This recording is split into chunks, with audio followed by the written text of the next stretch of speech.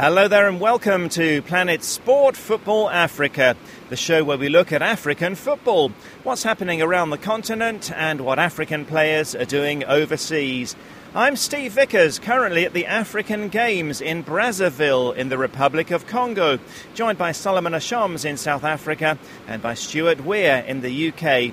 And on this week's show, we continue with our look at this weekend's 2017 Africa Cup of Nations qualifiers.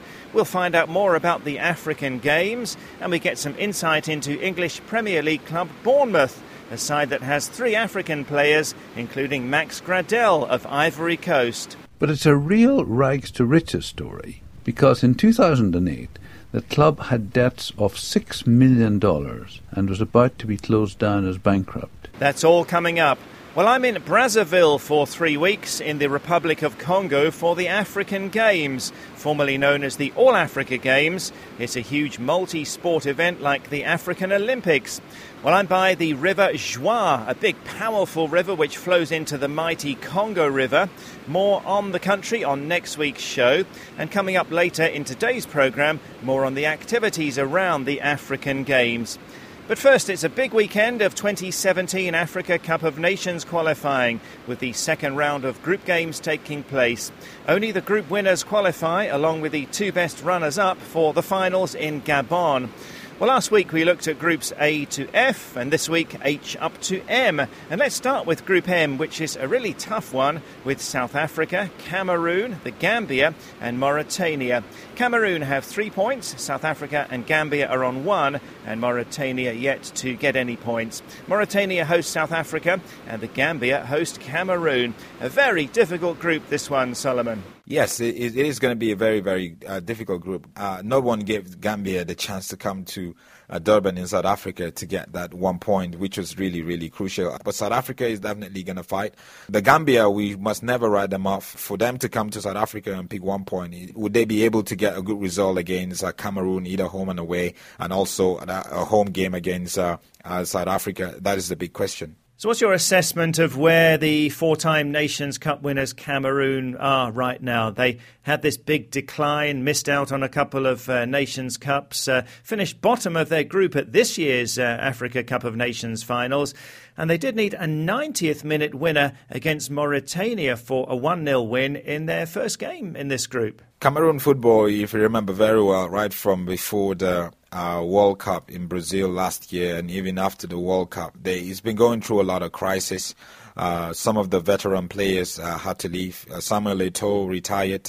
I feel Cameroon always has a problem within the team. It's always a team problem. It's not a case of the availability of great players. Some great young players are coming through, but how do you now build a team, and take away the individuality and try to galvanize a team together to play? And that's always the big question. And also there's just a lot of interference by the Football Association of Cameroon when it comes to player selection, and interference with the coaching strategies and all that. And I think that has been the downfall of Cameroonian football, and how you put the team together and how you allow the coaching staff and the players to have a free hand. That's the big question that Cameroon football would be facing. Well, that's going to be quite a game, the Gambia hosting Cameroon. And now taking a look at Group H, Ghana and Rwanda both made winning starts. They meet this weekend as Rwanda host the Black Stars and Mauritius play Mozambique in the other game. You'd expect this to be a pretty easy group for Ghana. I think Ghana is outrightly going to be the winner in this group, because Ghana has been able to put the disappointment of the World Cup behind them, and also put the disappointment of losing the Africa Cup of Nations final against Ivory Coast behind them, and continue with what they know best, in trying to rebuild and using the best players. And they have some of their top players. We have the Ayew brothers that have moved to Aston Villa and Swansea in the English Premier League respectively. We have a Samoa Jeng who's moved to China. And I feel Ghana is one of the countries that actually knows how to put together a team, even though they go through crisis, but they know how to put together a team just so they would, keep playing well and keep getting good results. And in Group K, we have Senegal and Niger on 3 points. So Senegal play away to Namibia, Niger away to Burundi. Should be an easy group for Senegal. And we have to again look at how many players they've got in the English Premier League. They're the best represented African nation in the English top flight, are Senegal. And we still wait for them to show that potential at national team level. Well, Senegal has so much potential in the last 3-4 years, but they've just been consistently really underachieving. For me, Senegal is the most underachieving in the last 6-7 years in Africa. You know, they should have really been able to even qualify for the World Cup. They have the players like you mentioned in the English Premier League, in the German League, in the Turkish League, in the French League.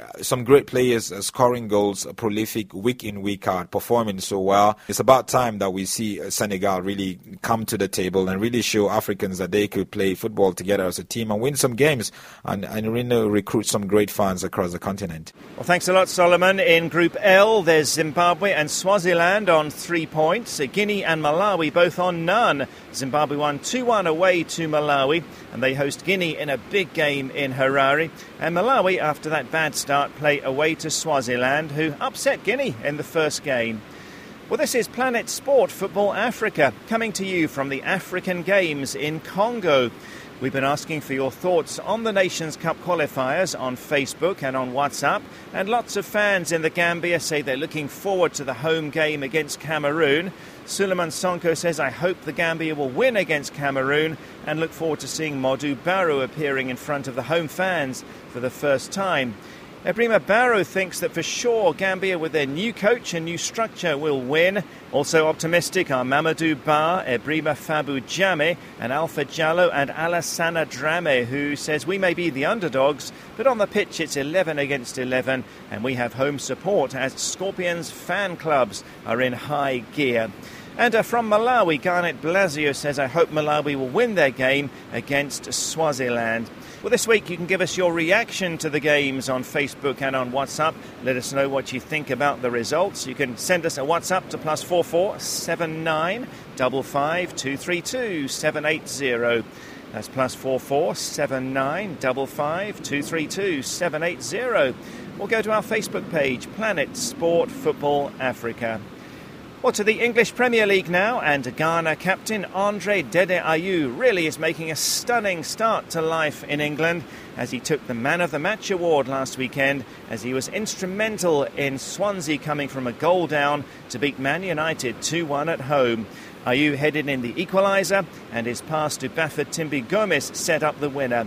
Also on target in England was Mali's Bakary Sakho, scoring in Crystal Palace's stunning 2-1 win over Chelsea at Stamford Bridge.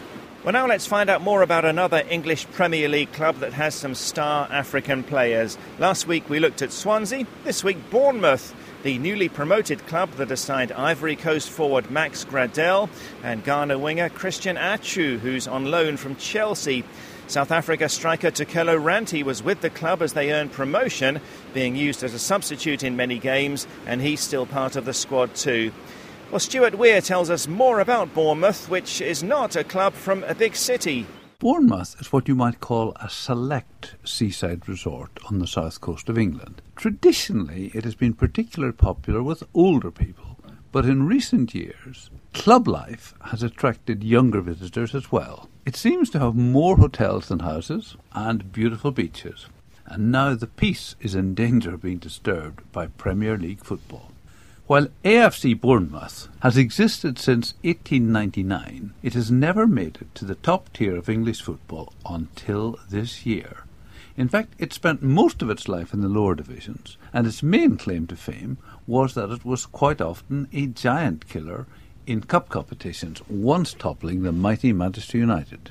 But it's a real rags-to-riches story, because in 2008 the club had debts of $6 million and was about to be closed down as bankrupt. And to get from that position to the Premier League in 7 years is nothing short of a miracle.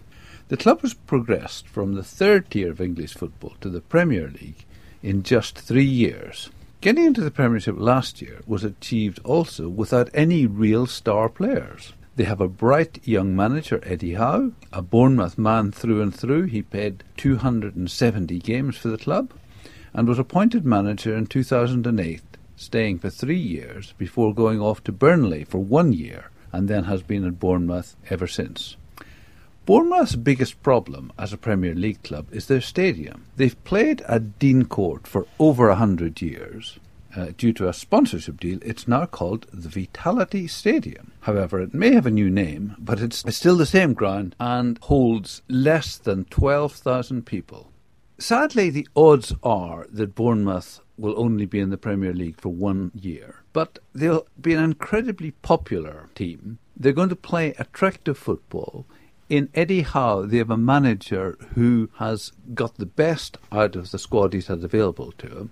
And frankly, I wouldn't be surprised if they surprised a few people and did better this year than a lot of people predict. Thanks a lot, Stuart, for that insight on Bournemouth. The club drew 1-1 with Leicester last weekend. Max Gradel is a regular starter, but there hasn't been game time yet for the other Africans, Christian Atsu and Tokelo Ranti. Well, here at the African Games in Brazzaville, we're looking forward to 2 great weeks of action in football, athletics, swimming and many other sports. But there's a lot that happens around the Games besides the main sporting events. At the last edition of the African Games in Maputo, Mozambique, when it was still known as the All Africa Games, Danny Rice found out more.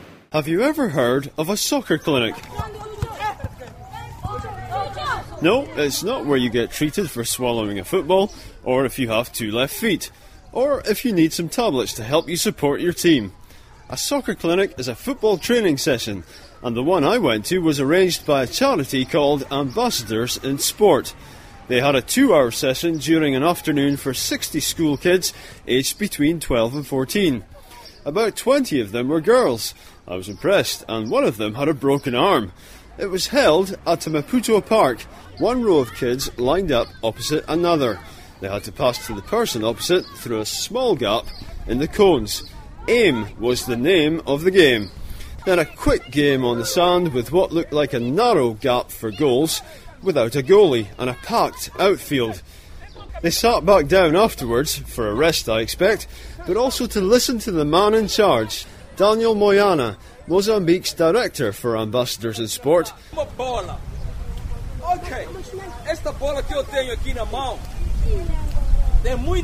Daniel took a football and put an empty boot behind it.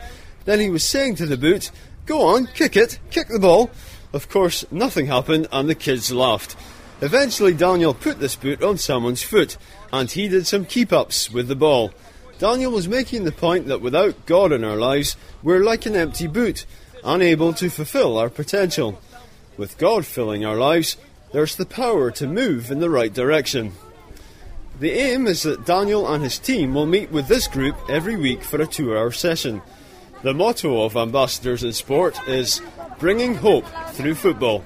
Here's Daniel to explain how that relates to Mozambique. Here we were gathering with different kids from different backgrounds. As you know, Mozambique is one of the countries that suffered a war of 16 years. That's a civil war. And a lot of the kids have lost their hope.